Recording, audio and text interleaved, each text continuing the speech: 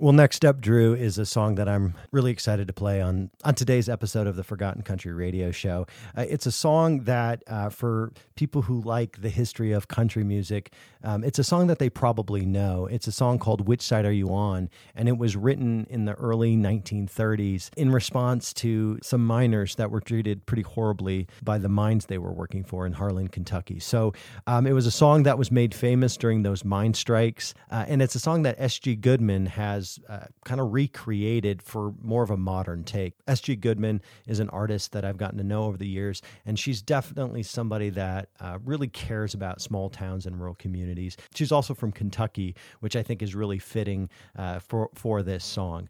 So we'll play it now. This is Which Side Are You On by S.G. Goodman.